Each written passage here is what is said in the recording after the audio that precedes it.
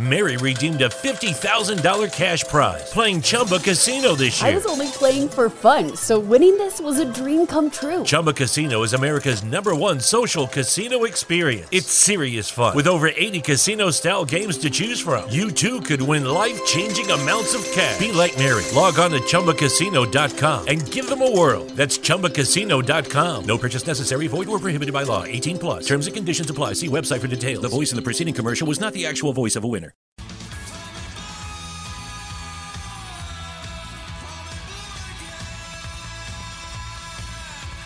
Hi, welcome to this week's edition of Blue Talk. We're getting John, Dave, and myself. After John's absence for a week, we come back and we look back over Leinster's defeat against Saracens and all the other Heineken Cup quarter-final action. So that's very disappointing defeat in the Viva on Saturday, going down 25-17 against the Saracens. Gutted. Well, I think we're all gutted. None more than the team, I would guess. I'd say they're absolutely Moby Dick. But you could see from early on, we just weren't at 100%. We were just, whatever little screw in the head. I always look for who hits the ball on the deck when it goes loose. Who's standing around for that fraction of a second longer than he needs to be? And it was all us. They were hungry for it. They were wound up to be Jesus. We just weren't. We were, not that we were rubbish. We actually played very well, and especially in the second half.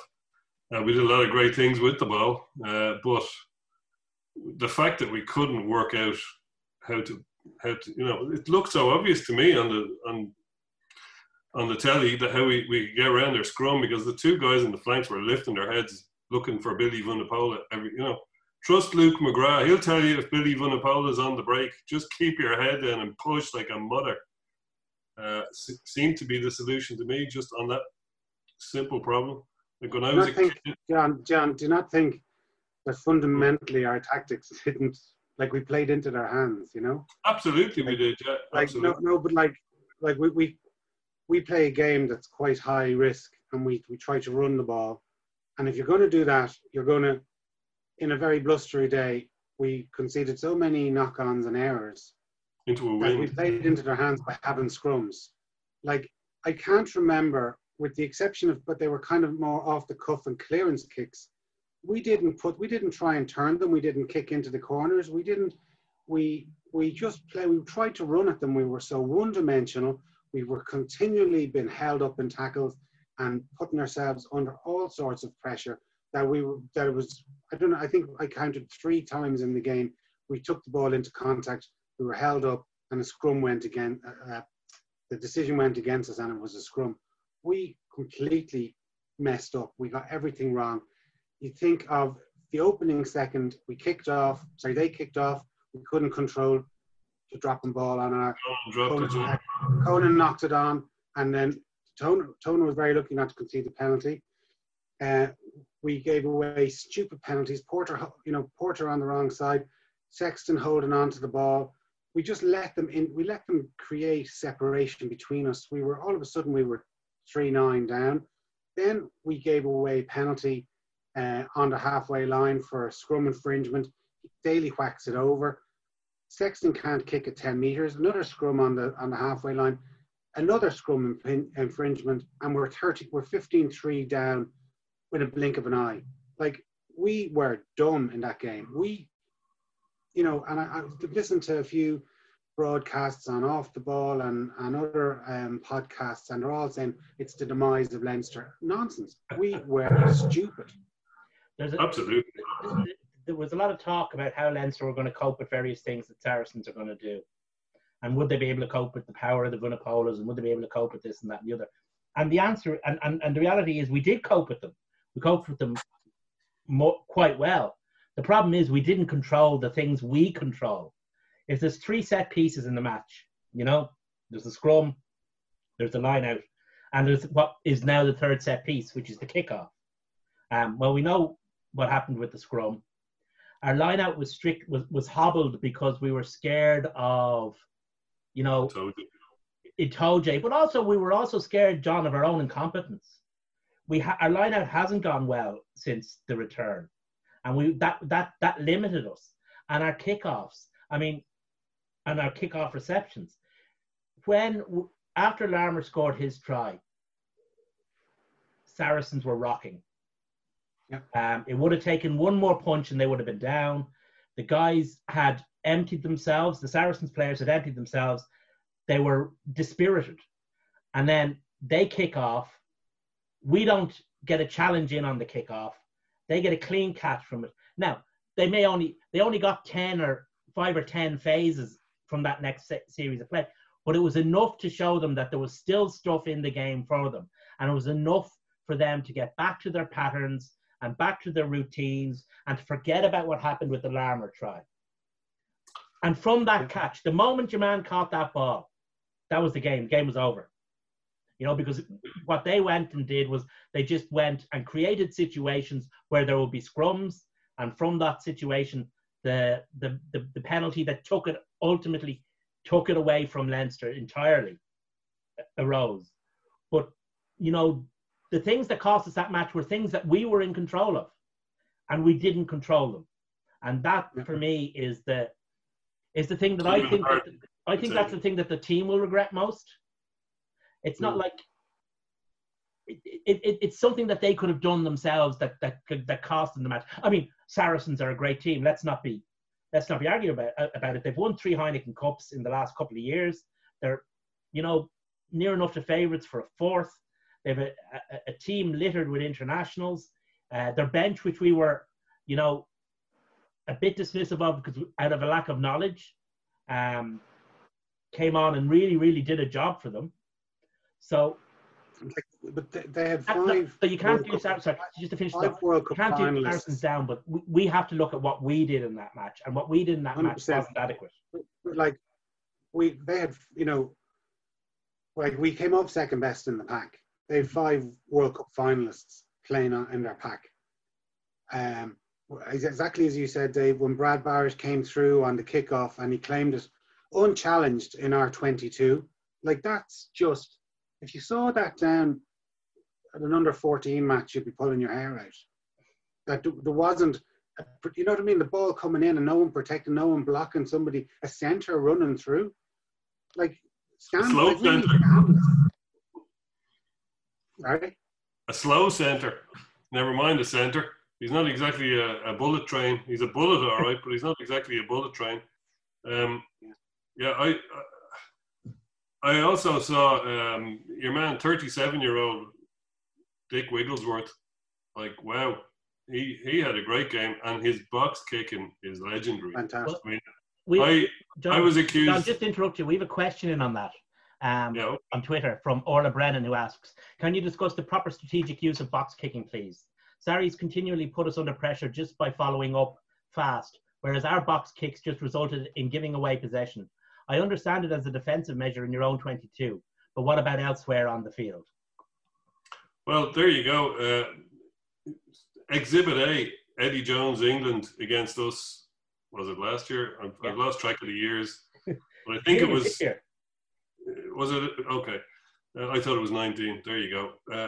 Bombs were raining on us. We couldn't deal with them. And the kind of a cardinal rule of box kicking or kicking in general is never do it into the 22. It's madness because any of the opposing players have to do is catch it and they can just call a mark and your attack's over.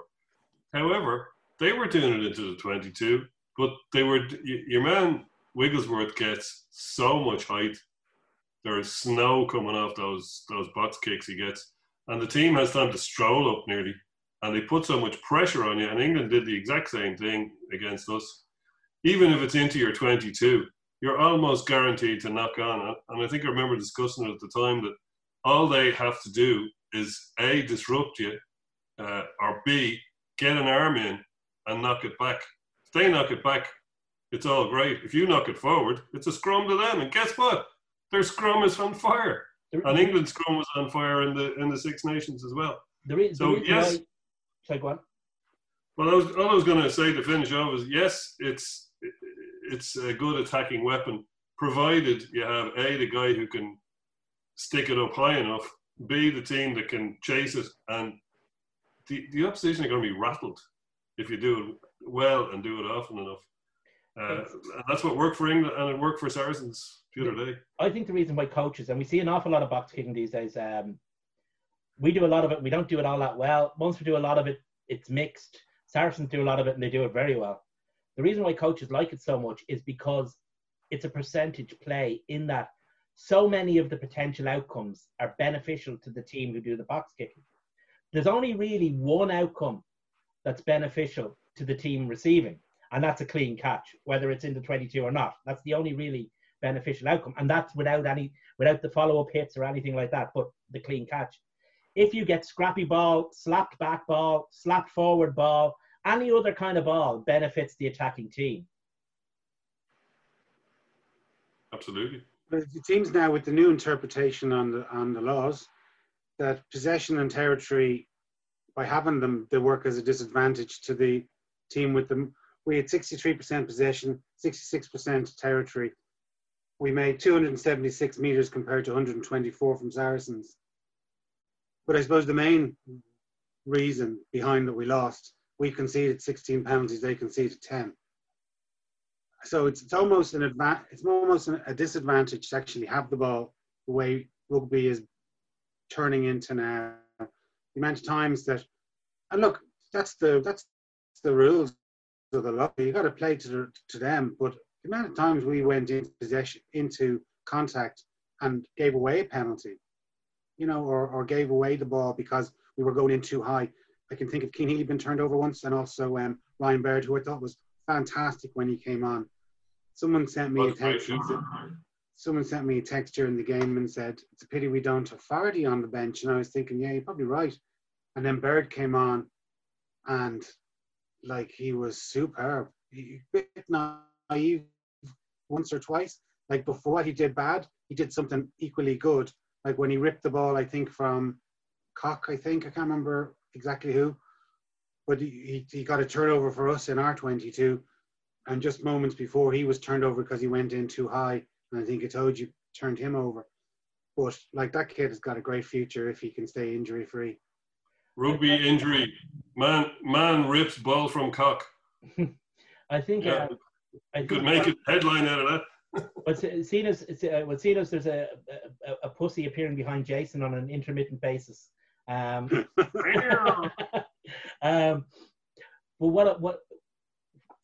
what happened when Baird and Gibson Park came on, and that kind of gave us a boost at that stage? Wasn't so much the play. Well, it was so much the play. It was that we stopped worrying about what they were doing. We started playing our own game and stopped playing a game that was designed to cater, negatize, whatever you want to say about Saracens. The game, it's funny enough you mentioned all the penalties, scrum penalties. Do you know that game? Do you remember we played Claremont in the Aviva in a pool match, and Mike Ross was destroyed by Shome. 2010 in the snow. Yeah. Or in the very cold Mike weather. Ross was destroyed by Shome, who was actually loosening his bind, so Ross was going straight through the gap. It was typical clever Fred. And Leinster were giving away penalty after penalty after penalty to Wayne Barnes. And they made substitutions early, if you remember, to try and change the picture. But the die was cast, because once a ref gets an idea in his head about a scrum in particular, he's never going to change it. The only ref I've ever seen change his mind about who's doing what in a scrum is Roman Pott in 2011. The only time. The ref gets a picture. If you present a bad picture to a referee, you're screwed. And he's normally one of those who does make his mind up early about the scrum as well. Yeah. Was that the game where McFadden scored a try in the last minute to get the bonus point? Yeah, they got us into we'll come to Ferguson to Rob at the end, but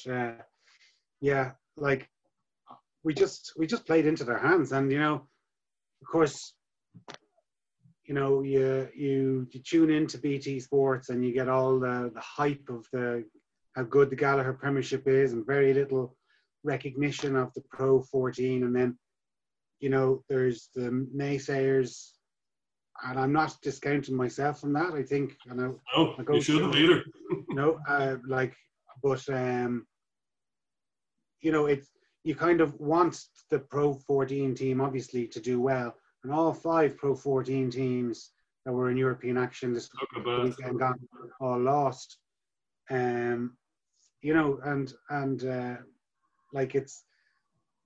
It's I don't know. It's you just hope that it's not kind of terminal decline. Hopefully, the South African teams will come in and strengthen the league. Well, it's happened 4 times in the history of the competition that there hasn't been a Celtic team. Once was in the 90s before there was a Celtic league. And I think it was like 2005, 2016, and now. So it's not something that gets repeated the year after generally. And yes, no, but like, I mean, it's probably never happened to an English league, and it's never probably happened in the French league. So, you know, we can't be none of them qualified, slapping ourselves on the back because it's only the 4th time it's happened. Well, there have been occasions when maybe not so much French leagues, but there have been occasions when Gallagher Premiership teams have been swept in the quarterfinals. That has happened before. There's an element of post hoc ergo propter hoc about this, in as much as there's a debate to be had about the Pro 14, about Celtic rugby, we'll call it, because God only knows what structure it's going to have. They could change it tomorrow, kind of thing. There's a real debate that has to be had around that. Dave, just can I just, before we start going off on a big soliloquy, just let's look at the facts, right? We played 17 the Leinster played 17 matches in the Pro 14 this year. We scored 571 points, conceded 224. That's a plus 347 points difference. Our average winning margin was 20.4 points in those 17 games. We played Ulster in 2 matches since the lockdown, and we scored 55 points in those 2 matches compared to their 15. Like, the quality of the league, like Leinster are an exceptionally good side, and I bet you if they played a best 3 series against Saracens, it would be 1-2-1 to one side or the other. But at the moment, the quality in the Pro 14 is pretty poor, with the exception of Leinster. Like, we can go and make 15 changes for our match from one week to the other. We can rest our best player, our captain, for the Pro 14. Like, that just sends out horrible optics to the competition, to people who are already skeptical of it. Like, I want the Pro 14 to be the strongest league in Europe, in the world. But you can't honestly say it is when you've got such disparity between best team and the next best team. I agree with you entirely, but I don't think it had anything to do with Saturday. Because the over... I completely agree with you. The over-under, our average over-under, if you like, in the Pro 14 would be pretty much the same as our average over-under this season in Europe as well. If you take the games against Northampton, the games against Lyon, okay, leaving Benetton out of it because they're a Pro 14 team. So our average over-under is what it is. Well, I agree with you. I agree with you. Saints, we scored an aggregate of 93 points in the 2 games we played and conceded 37. Yeah. So there's like a 50-something point variance between the... I think we do have to have a conversation. I think a conversation has to be had about the Pro 14 or Celtic rugby, whatever you want to call it. And I think that, you know, that things have to be looked at because it's not serving its purpose in and of itself as a competitive league. It's just not working. But I don't think it actually had anything to do all that much to do with Saturday. I mean, what really swung Saturday's game was actually kind of a freak game if you think about it, right? You had this global lockdown. You had teams stop playing for ages. You had one team that was guaranteed relegation. You had another team that was guaranteed celebration, and it was just a very weird set of circumstances in and out, just in around the game itself. I mean, it didn't really contribute to the result, but it was weird circumstances around the game itself. So, yes, does the Pro 14 need review? Oh God, yes. But I'm not sure it's to blame for what happened on Saturday or on Sunday. I mean, Toulouse are a fucking brilliant side. Yeah. Well, Ulster are a very poor side. Ulster have played 5 games since they've come back from lockdown and won 1. And one of those games, the one that they won, they only won it with a fantastic kick in the last minute of a game that they had been losing up to 79 point, 79 minutes and 45 seconds. If you actually look at how Ulster went against, like I was saying it when I was watching, I only saw the second half, as you know, and after 50 minutes, they were the same score as we were after 40 minutes, 22-3. Having said that, like we came back and brought it close. We were within 5 points before the last penalty. And had a sniff of winning it, whereas they went in the opposite direction and the heads went down and they got fucking horsed out of it. They were away though, in with 5,000 people in the stadium. We were at home with none. But it's hard to compare the two games because there were such different set of circumstances surrounding both of them. I think there's really only five or six. I think there's really only 5 or 6 teams that could give Toulouse a good game in Toulouse, and Ulster ain't one of them. But they ain't one of them anyway, Yeah. So I think that the Pro 14 has to be looked at. I mean, just in and of itself, it's in trouble in terms of its structure, in terms of its marketing, in terms of the value that others perceive the competition to be worth. It's starting from, like, that's exactly as you say. It's the value that it's perceived, its perception. Like, you don't hear the current crop of players really criticizing it, but the minute they hang up their boots, they really are quite dismissive towards it.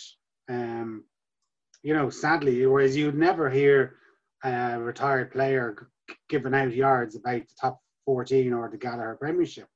They actually want to play in it and respect it, whereas it doesn't seem that it's just seen as a kind of a hindrance, and it's only really good for the interprovincial derbies, the matches that they kind of playing, that the national selector is going to be there to keep an eye on them, or ones where there's going to be a big audience, or they're playing in the semi-final or final of it. Certainly, Leinster playing against Edinburgh in the RDS in November or in March doesn't seem to float many of the players' boats at all. The problem is that because Europe and Ireland are such a big energy and attention suck, for want of a better phrase, in Irish rugby. If you're a 26-year-old player and you're still playing regular Pro 14, your dreams haven't come true. Do you know what I mean? Because by 26, you should be playing limited Pro 14 because you've been saved for Europe or you've been saved for Ireland.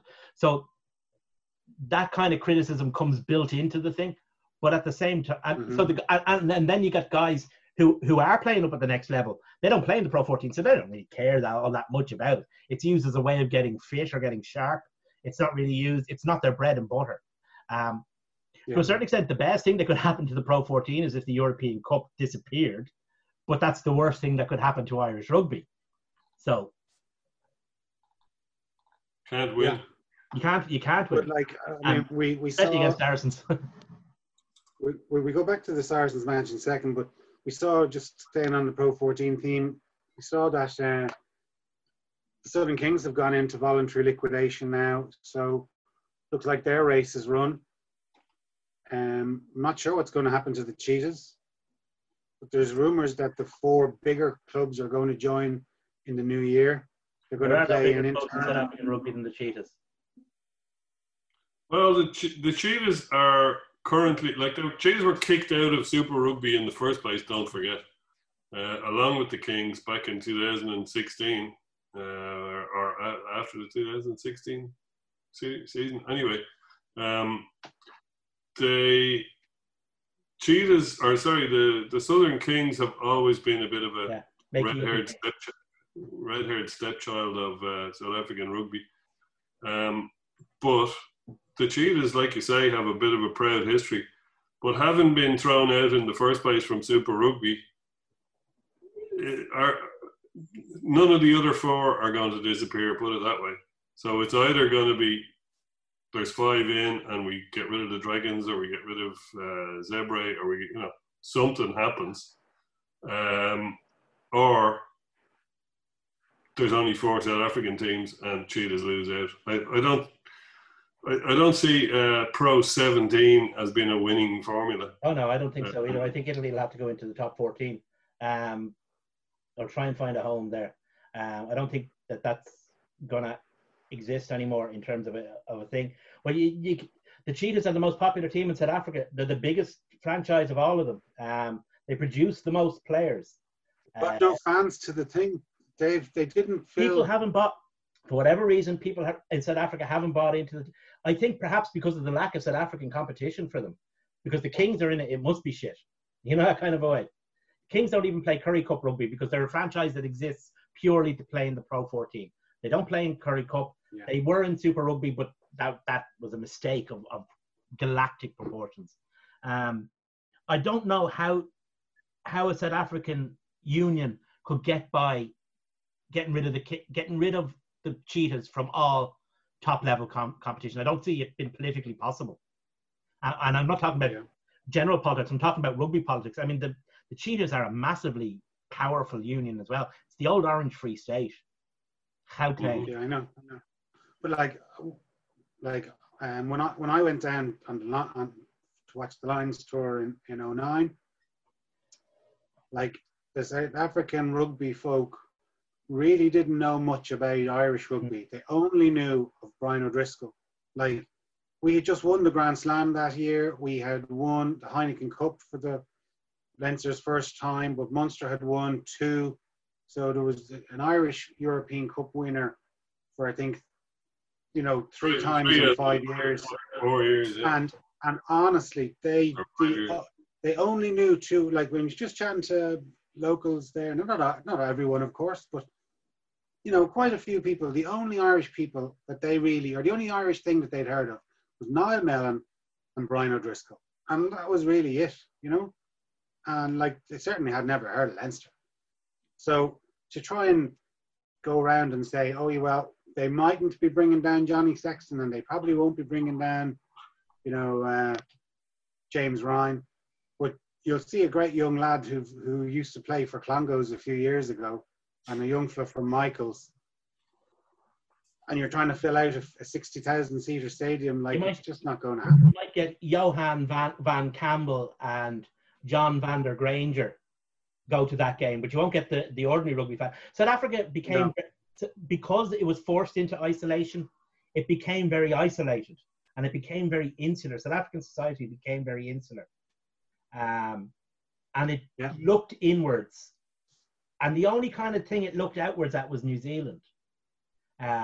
Those same guys who wouldn't know much about Irish rugby will probably know everything there is to know about New Zealand rugby because of the South African obsession with New Zealand rugby. But that has run its course as well, because it's just not working for South Africans. For South Africa, they can't watch matches with a pint. That's important. The society, it's not just about getting the games on TV. People forget this. We get all the games on TV. We get the games on TV. It's not about just getting the games on TV. It's about getting games on TV at a time when people can watch them and enjoy them, either over their dinner or with their families or down the pub, not at 6 o'clock in the morning, which is when a lot of the Super Rugby games are on South Africa, which is why interest fell off. If you could get the 5 main provinces in South Africa into the Pro 14, or into Celtic Rugby, we'll call it, along with R4 and the Welsh 4, you would actually have a genuine league, because South Africans would be interested because all their teams are in there. And then they'd be interested because the Irish and the Welsh and the Scottish teams would be in there. And you'd also have a situation where, because of the higher standard of competition provided by those South African teams, there'd be a higher standard of player required by the Irish, Welsh and Scottish teams to stay competitive. And you'd have a lot more money coming in as well, because of the volume of South African interest, you'd have the volume of South African television. I mean, one of the reasons why we were so keen to go down the route, certainly with the Kings, was because of the amount of TV money they brought in. SuperSport is a very rich channel.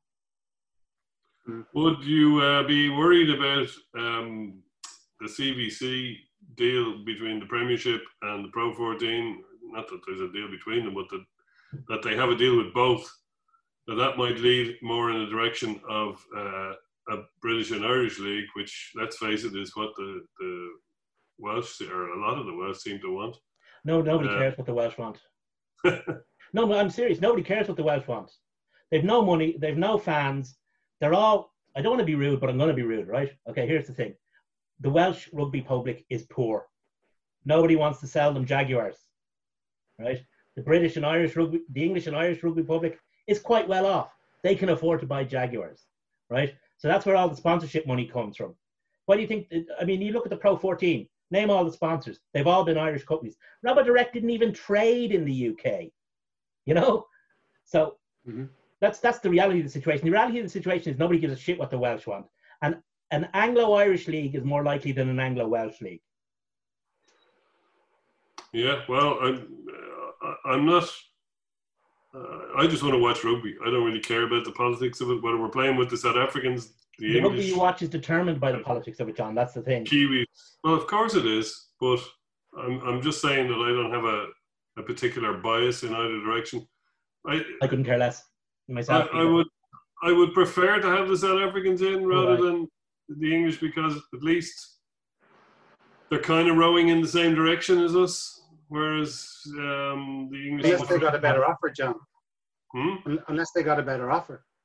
So you say you go down the road of putting all your eggs into the South African basket, and let's say that the Gallagher Premiership say, God, that seems to be working over there, but could you imagine all the South Africans that are living in London, how many we could get? If we were Harlequins, we could play against the Bulls and play in Twickenham, or, there's loads of them living in Manchester. Sure, if Sale, we could hire out we could hire out Old Trafford and play a game there, because we know that there's 50,000 South Africans living in the greater Manchester area, or whatever. You know what I mean? So, it's a movable feast at the moment, because money really is going to be a driver. I would want a good contract, all right. And what Jason says is true. You'd wonder how much South African rugby would want to have the players that have decided to stay in South Africa playing in England, because they're losing enough of them as it is. No, I agree. You'd want to time. I mean, it would have to be, obviously, there'd have to be commercial deals and stuff like that. I mean, to be perfectly honest, from a structural point of view, South Africa would suit us better, because of the ownership model in South Africa been similar to the ownership model here and in Wales and in Scotland. And they have a lot of money that we want. From a rugby point of view, I don't mind, because I'm of an age, and so are you guys. You grew up watching Rugby Special on a Sunday afternoon, right? Sunday evening. And you'd watch the teams like Wasps and Harlequins and Saracens, and, even teams that don't really figure anymore, like Coventry and things like that. Those are evocative names. Those are games you watched on a Saturday afternoon with, what was it, Cliff Robertson? Wasn't he the host? Ian Robertson. Ian Robertson. You'd watch those games and they seemed like the weirdest thing ever, because you were watching this rugby. A, it was from a foreign country, and B, it was England, that you only really got to see those players once a year in the Five Nations. So then you were seeing them in their, if you like, natural habitat. So those names are evocative. But then on the other hand, you used to remember Rugby Special used to show the Currie Cup final, which looked like something from a different planet entirely. Yeah. So. Yeah, it's hard to know though, because those South African players, it will only work. I think so. It's just going back.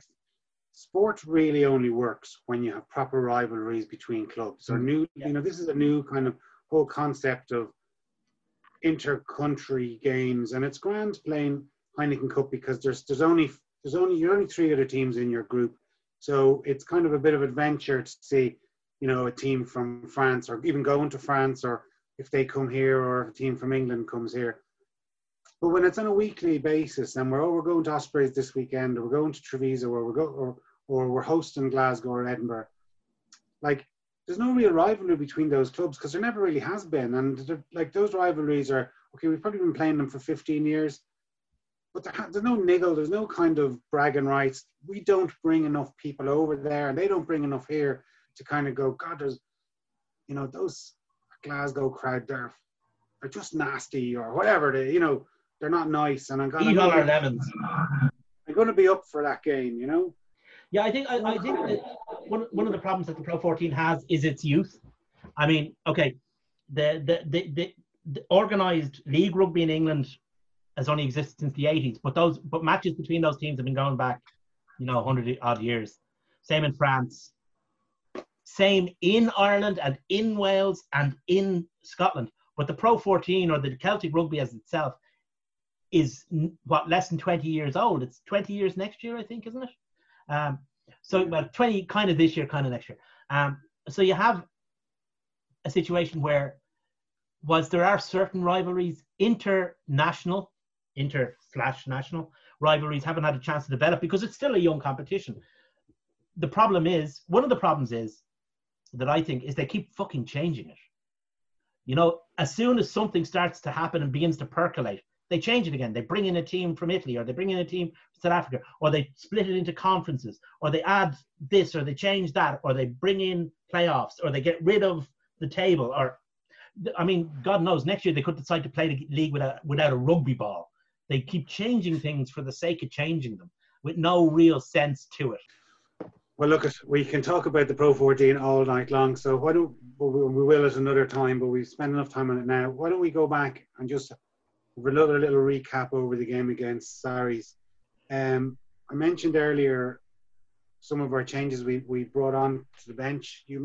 I thought Van der Fleer and particularly Ryan Blair were very good. I thought Jamison Gibson Park made a big difference when he came on. And sadly, Luke McGrath's the second final in a row, wouldn't have had his finest hour, I'd say.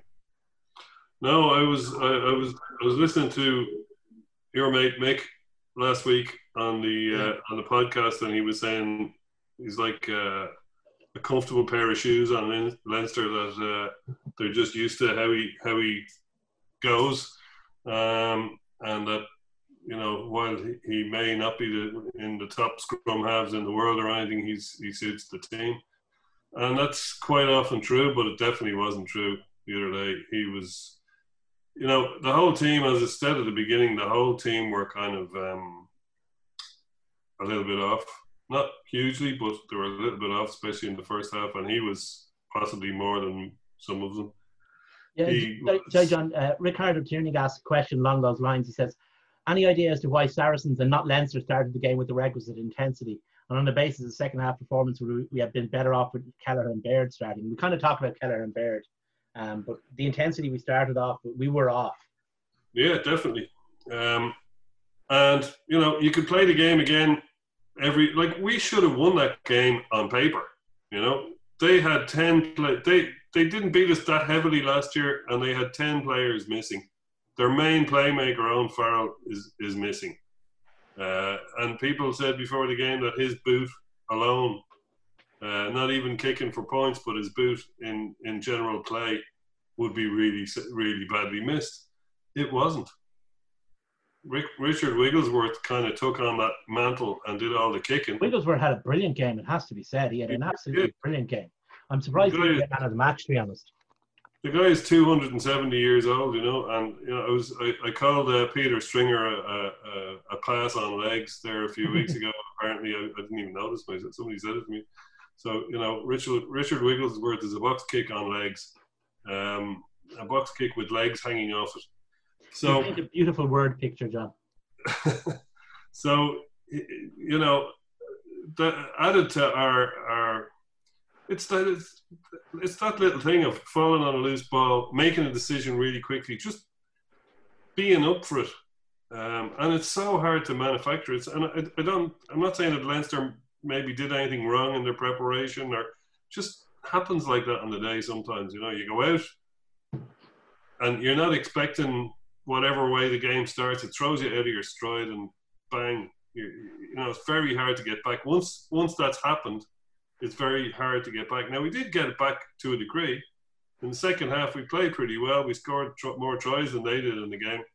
But there was just too much pressure on us, and that came from them, you know, and they're bloody good at it. It was infuriating watching the likes of George and Itoje, you know, with the big smiles and the, you know, the pats on the head, but they deserved it. They were good for their win. They did very little wrong compared to us, you know. We've a couple of comments in. One from Mick of the beautiful handwriting. By the way, John, I apologise profusely for saying you wrote like a woman last week. It's Mick who writes like a woman. He asked, the thing that most upset like Mick as well. Huh? He does, yeah, like a teenage girl who's writing little notes in her diary about which Backstreet Boy she fancies the most. Well, maybe next week Mick can tell us who's his favourite member of 911.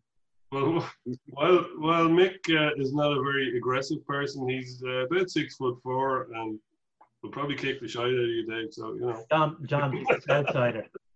He's a Southsider. He'd probably catch a case of the chills if he had to cross O'Connell Bridge. Anyway, I'll read out what he says. Mick says, was it just a bad day at the office? Do we have changes we need to make? His thoughts are that it was a bad day at the office and we have a mental block against England and teams that play like England, which I think is a fair point. He says, we are lacking a second playmaker. Too much expected of Johnny, who can step up. Would Frawley have been a better option off the bench, accepting that he doesn't cover the same positions that Roy O'Loughlin can? We forgot how to play with French refs. I think some of his decisions, not making excuses for losing, were given to the dominant team rather than reffing the incident. We kind of discussed that earlier about scrums, and it's true, but it's every ref. We didn't seem to get in his ear just to plant a seed that might help us next time round.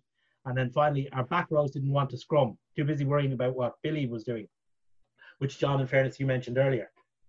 But it is that like Vunipola is a huge threat, as we know. And we held him to, I think I saw on the ESPN stats, 14 metres off 13 carries or something.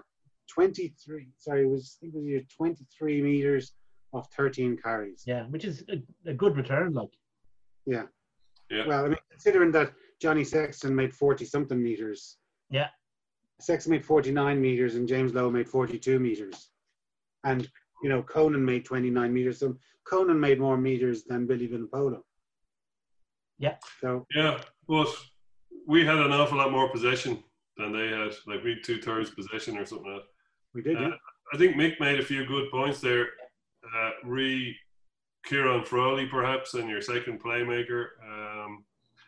You wouldn't think of playing Byrne and Sexton at 10 and 12, but you think of playing Frawley and Byrne or Frawley and Sexton at 10 and 12, for example. It's all a bit, at the end of the day, because we lost the battle at the beginning, and because we were that little bit off, having great backs wasn't going to win the day for us, you know. I know we did score a few tries with them and whatever, but we needed nastiness and we needed intensity, and it's very hard once the whistle's gone and you haven't got it. It's very hard to find it. So I think credit to the guys that they didn't go to pieces. But the other side of that is, with the player, I think I was starting to say that with the players that we have and the players they're missing, we should have been all over them. You know, we should, again, if we played it again next Saturday and the Saturday after, I'd be confident we'd win 3-2. We've lost 2 out of the last 3 against them. Yeah. But like they had 6 players that played in the World Cup final less than a year ago. Well, they're a great side, and I don't think people gave them enough credit for that case.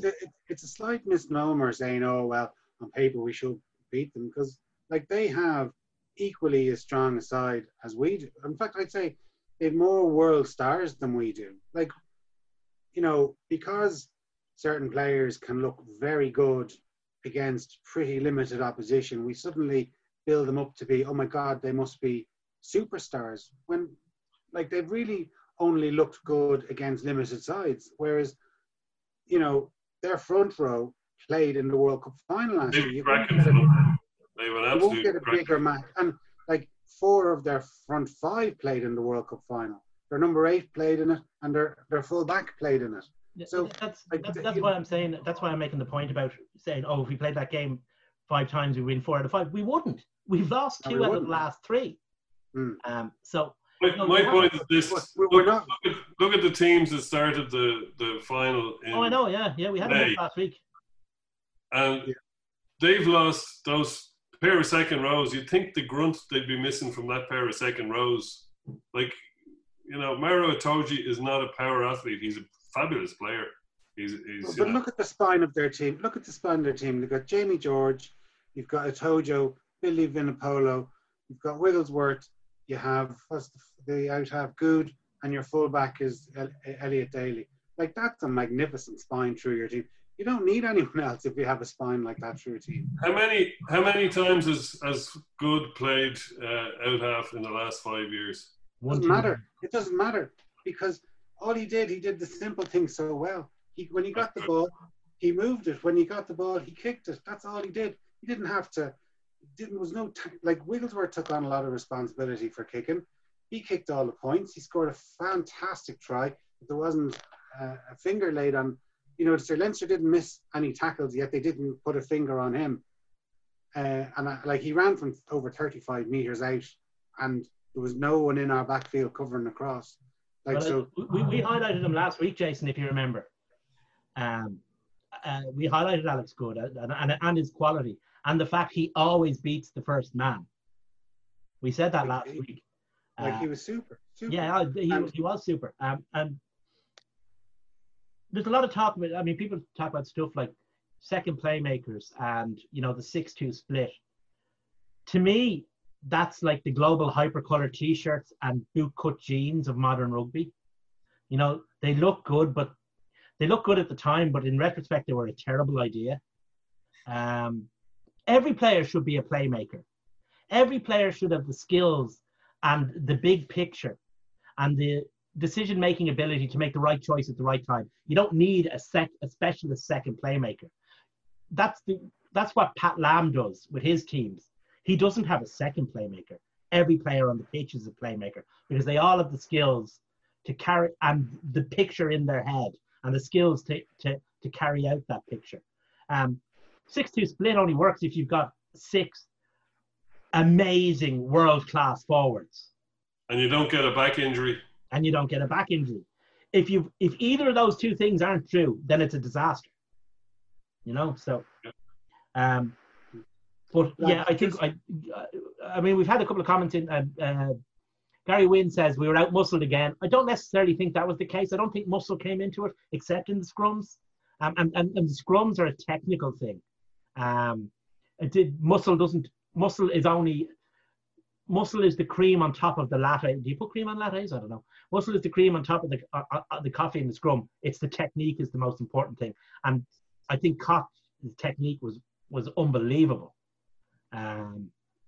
Would it have made any difference if Tyke Furlong was packing down?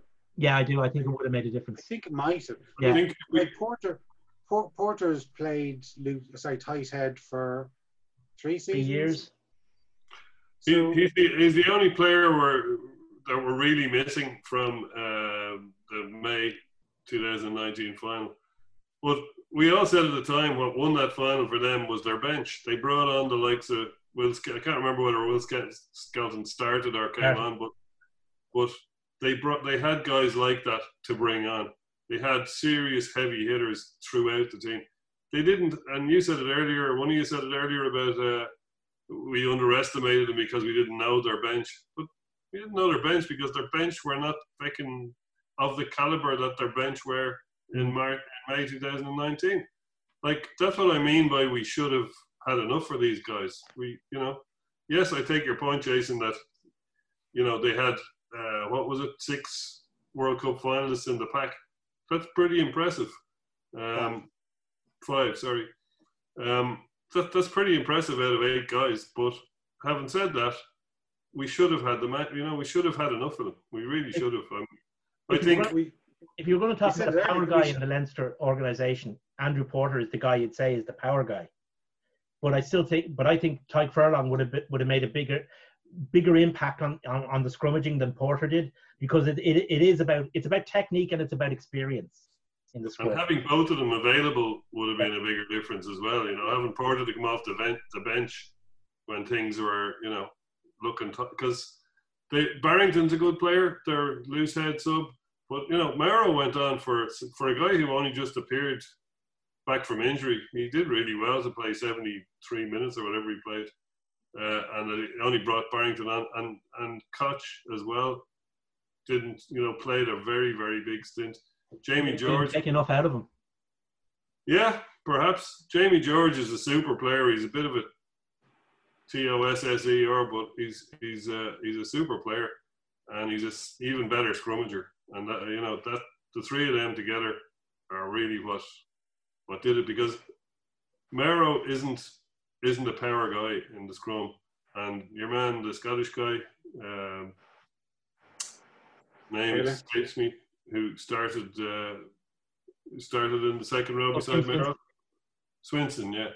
He's not a particular, you know, he's a decent lock, but he's not world famous, you know. The thing that disappointed me most nearly was that Tim Swinson, who is a guy at the end of his career, wasn't put under any real pressure by two very experienced locks in the Leinster team, it has to be said. Mm-hmm. The guys in the area where Leinster's were lacking shouldn't have been in the second row.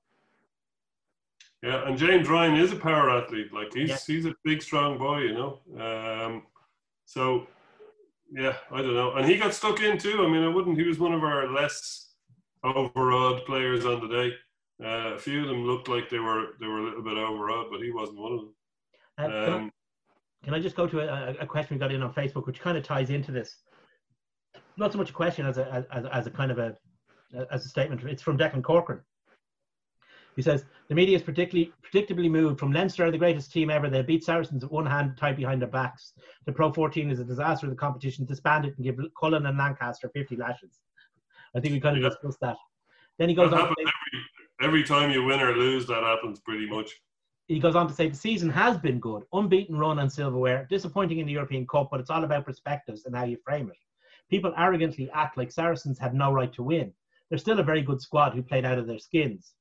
I could get bogged down into refereeing and a potential missed card, but I'd rather leave that up to you. We're not going near it. The past is in the past, and I'd rather focus on next season, which I think is a very good attitude to take. Yeah, and like, you know, people do get to like, at the end of the day, it's a game of sport. It's not nobody's going to die. You know, you get pissed off for a while after it, but you know, you gotta get over it. But I couldn't agree more with that comment. Like, we seem to oscillate, whether it's supporters, the media, and the only one that seems to keep their head are the actual coaches and players. But we seem to oscillate from building them up to be the greatest thing since sliced bread, and they lose one match after winning 25 to, oh my God, it's a disaster, and let's get rid of them all. Yeah, like, there has to be some form of middle ground here, because we're beaten by a team that are an excellent team. And in all sports, doesn't matter whether you're playing junior 3s, Bs, or whether you're playing at this level, there has to be one winner and one loser. And we managed to get out of our pool unbeaten, and we're beaten, unfortunately, by an absolutely excellent team. But we went through our entire season to this point unbeaten, which is also an excellent achievement. Like, we've all played sports at various different levels. And most times you come home on a Saturday night and you've either lost or you've won. You very rarely go through your whole season unbeaten. And to do that at that elite level is exceptional. And we should commend them for it. Even and try and get back on the horse in 2 weeks' time when we're back at the Pro 14 again. And even in a league that may be perceived to be weak, like the Pro 14 is, we've discussed that already. If you look at, say, for example, to take as an example, the Scottish Premier League in soccer, leaving out games against one another, it's still extraordinarily unusual, indeed, nigh enough unheard of, for Celtic or Rangers to go through the entire season unbeaten, or to drop points at some point, which we didn't, which shows the achievement. No matter what one thinks of the Pro 14, everybody can have a bad day. And to go through an entire season without having a sufficient bad day. And we rotate we rotate our squad so much that we're not playing our first 15 every single week. So we played 53 different guys or whatever, 54 guys this season. So we're playing very young fellas and giving them... We're just trolling the Welsh doing that. What's that? We're just trolling the Welsh doing that. Yeah, but like even in this game, you know, there was 3 kids after making their European debut in this quarterfinal. So we've added another opportunity for them to gain experience at this level, and for them to shine in blue next season and the following seasons. You know. I agree. Just one further question that it was part of Gary Wynn's question. I thought it was interesting. He said, "Do Leinster need to buy in a player? Vardy's getting older, and Gibson Park and Lowe are now Irish. So should we go into the market? Probably not this year, because I don't think there's any money." Nothing in the kitty. I always think that there's no squad that can't be improved by a good bit of outside culture. Very true. Very true. You know, I always think that's, you look at, if you get the right foreign player in, like Vardy was, like Nathan Hines, like Issa, like Felipe, they leave a legacy behind them that lasts much longer than their stay, and rewards the club more than the club pays them, kind of thing. So it's a question there, but at this period of time, with so much uncertainty around the world game, I don't really think it's an option. Yeah, I would agree with that. Maybe we'll go in 21-22. We might have a look at it, but for this season, it ain't happening, mate. We'll have to see how we recover from this existential threat. I don't think it's existential for humanity, but it's existential for rugby. Considering the way the game is financed in this country.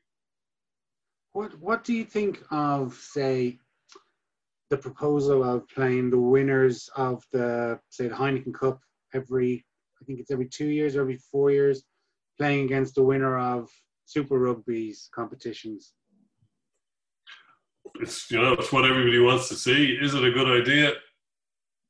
I don't know. Would it turn into that kind of there's a World Club Championship, which just seems a bit of a piss up in. There's no room in the calendar for it. Yeah, you're talking about the world in soccer. Yeah. That started off like that. It's become a bit more serious in recent years because. Has it? Teams are starting to take it a lot more seriously because there's huge money involved. Okay. So we at the end of the day, it's professional sport, so the big money is a big thing. It's hard to know. As John says, it was tried once, and it was a success. It was a good game, if you remember. I think it was Toulouse against the Blues, was it? Or do you remember? Back in 98 or 99. Do you remember that game? I remember that one. No. It was done once before. The game itself was successful, but finding a hole in the schedule. The only hole in club schedules is international weekends. And there's no players available then. And the only time the players are available is during the club season, and there's no weekends available. So, yeah, in theory, it's a good idea. It's in theory, it's a great idea, but the calendar's so congested that whatever about a once-off match between the winners of the Heineken Cup and the winners of the Super Rugby, there's no room for anything else other than that. It'd be nice to have once every second. Didn't they? Maybe I don't know, many years ago, 15 years ago, maybe, Man United didn't play in the FA Cup. Yeah, because they had to go. And they went off to Dubai or somewhere to play in the World Club Championships. Yeah. And it kind of, it's from that, you could nearly say it was at that point that the FA Cup, its importance and relevance nearly went into terminal decline. Its reputation certainly took a hit. The big problem with the FA Cup is it doesn't carry a Champions League place. Yeah. Last year Liverpool were in it as European champions, and the FA bent over backwards to make sure that the schedule fit, that they didn't have to miss cup games or stuff like that. Didn't quite work out. Liverpool had to play a match the night before they were departing, but they were only going to play the under-23 team anyway, so it didn't even matter. But the world, because it's become an important competition, a relatively important competition, the local leagues have made allowances for it, which is what would have to happen in that rugby situation. There's a World Club Challenge in Rugby League that's taken very seriously. But that involves a lot more clubs, doesn't it? And it's part of the regular season for both hemispheres. But they kind of have to have, like, that's their only international competition from both countries, you know, from Australia. And just looking back at the other quarterfinals, lads, we kind of briefly touched on Ulster's defeat, 36-8 against Toulouse. Once Billy Burns went off, I thought that was kind of the end of their, you know, I think they were 8-3 with half an hour gone. They were still in it, and then the wheels just came off.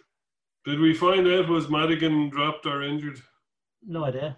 Actually, I don't know if Billy Burns going off was the end of it.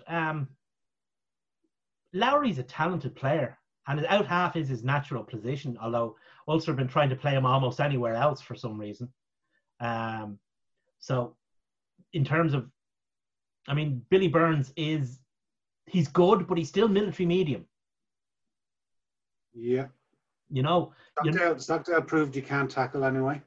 He's damaged his reputation in that game, I thought. Well, I think that Shane Daly played himself into the Irish team without taking off his slippers. You know, because none of the fullbacks on display this weekend, none of the Irish fullbacks on display of any stripe had particularly good games. I thought Hugo Keenan had a bit of Gervin Dempsey about him. Hugo's a good. I don't know why they just don't switch their positions. It seems much more natural fit to me. Definitely. He took one. I think they actually brought it back for a penalty against us, but there was a Gary Owen put up and he caught it above his head. Very kind of Gaelic football. He seems like a much more natural fullback. He seems to have more feeling for the position. He reads the game better. He reads the backfield better. Larmour as a winger is much more effective because he has that kind of Cheslin Colby X factor kind of thing. I don't know, but then I don't see them training week in, week out. I'm sure the coaches know what they're doing. I mean, what do I know? Some fat lad. Okay, like. Looking at Exeter against Saints, I that's one team that I've only been down to Sandy Park once, but it's such a great experience down there 7 or 8 years ago. I hope they go on and win the tournament. They beat Saints 38-15. Like, it would have been a travesty that we put 90 points on Saints if they'd have got into that semi-final. But Exeter just look very strong, and I hope they take on Toulouse. They are at home, so I really hope they get into that final. Well, I don't mind. I don't mind which side of that semi-final wins, because I'd be quite happy with either team from that semi-final winning it. Well, no, I wouldn't. I have to say that. Oh, you don't want Toulouse to get the 5th star? I don't want Toulouse getting the 5th star before we do. I don't want Saracens winning a 4th star and then going off for 2 years and not defending it. So Racing, I don't love or hate, but Exeter are a great club. So, I would love to see Exeter and Rob Baxter and all of that stuff down in Devon. I want to be Exeter. Exeter's, I mean, I'd have no problems with Exeter winning either the match or the tournament. I've always had a great time in Toulouse, and they've always treated us very well when we've been there. Oh, absolutely. I have nothing against Toulouse as a club. It's purely I don't want them getting a 5th star. That's all. No other reason. Racing, they didn't get it against us in. So basically, I can see Saracens beating Racing, though. I really can. We're like the most modern way of stopping a car. ABS. Fair enough. Anyone but Saracens. Fair enough. Yeah. Well, like, at least 2 Irish guys potentially could get a medal if Racing do beat them and get to the final. Yeah. All suddenly cheese. Before we go, lads, I just wanted to draw notice to two. And I mean, this word is often bandied about, but in this particular case, I think it is fair to say it's Cole McFadden and Rob Kearney, legends of Leinster rugby. I wouldn't be exaggerating. Both gave lot of long service in both blue and green. And Rob Kearney's record is just ridiculous. The amount Most of medals decorated man in Irish rugby ever. And they always leave out his key achievement. I mean, they talk about his multiple Grand Slams, his multiple Heineken Cups, his Pro 12s, all that. They forget his real achievement. He is the only player to be the recipient of 2 Leinster Legends t-shirts. Really? Yeah. His first t-shirt was a special edition done for Ladies' Night. Remember, the OLSC used to do those pink t-shirts for Ladies' Night? And Rob was on the first one of those. And then he got his own blue Leinster Legend. So he's the only player to have 2 OLSC Leinster Legends t-shirts. It's me, the guy from the bar. Well, but of course, we don't know. We know that McFadden has said he's going to hang up his boots. I'd keep Rob on for another year, to be honest with you. Hasn't made. What's that? I'd keep him on for another year. Yeah. I think McFadden definitely wants to go. Yeah. McFadden's had enough now. He wants to go. But I don't know about Rob Kearney. Rob Kearney has said or hasn't made any statement on what he's going to do, if he's going to go off into the sunset, or if he's going to, play abroad in France or in Japan.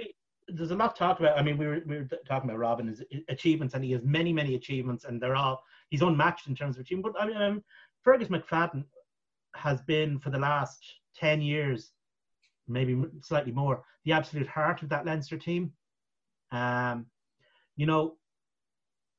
Leaving aside his excellence as a rugby player, as a wing and as a centre and as a goal kicker, which is sometimes forgotten. I mean, he's a world-class goal kicker. If there was somebody heading for the Leinster line and the only way to stop him was to cut off his own head and throw it at him, Fergus McFadden would do that. He would do anything. I remember once he took a red card. He took a 5-week suspension to save Leinster a try bonus point. Do you remember that against Edinburgh? Mm-hmm.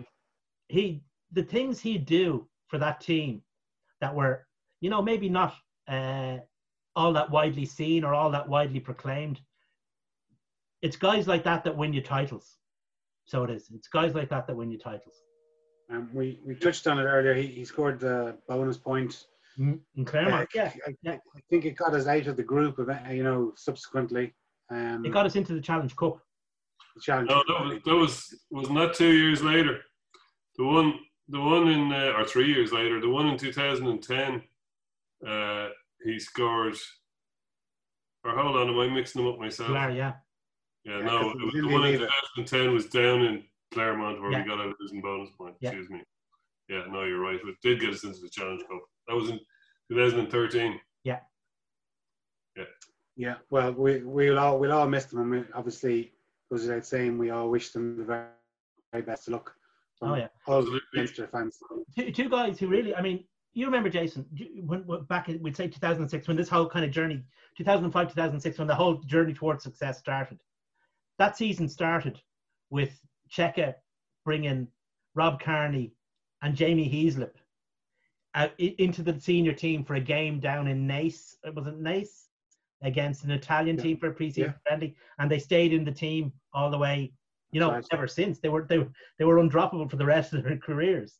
So the fact that Rob is stepping aside now is the end. That's literally the end of that era. Era defining. Yeah. Well, and just one other point before we go. I was pleased to read Leinster A are playing against Ulster A at the RDS on Friday, and I noticed. You see that game in Aviva 3 weeks ago? Yeah, exactly. There was one noticeable addition to the team sheet was Mr. Daniel Levy. Yes. Who, after I don't know many months, 18 months maybe, he's finally getting to lace up his boots in anger, which is great to see him back on a pitch, and hopefully he can start for us next season in the Pro 14 and European Cup. Absolutely. Yeah, I mean it's great to see him back. I mean, God only knows. I mean, the Pro 14 is not that far away. We're supposed to be playing the Dragons, I think, on the 3rd. That's what I've heard anyway. Or the week ending the 3rd of October, which is 2 weeks away. So there isn't that much time to get warmed up. That's it. Exactly. Okay, boys, as ever, thanks a million. Thanks very much for watching. If you are following us on Facebook or Twitter, please give us a thumbs up, a like, and a subscription. Thanks a million. Cheers.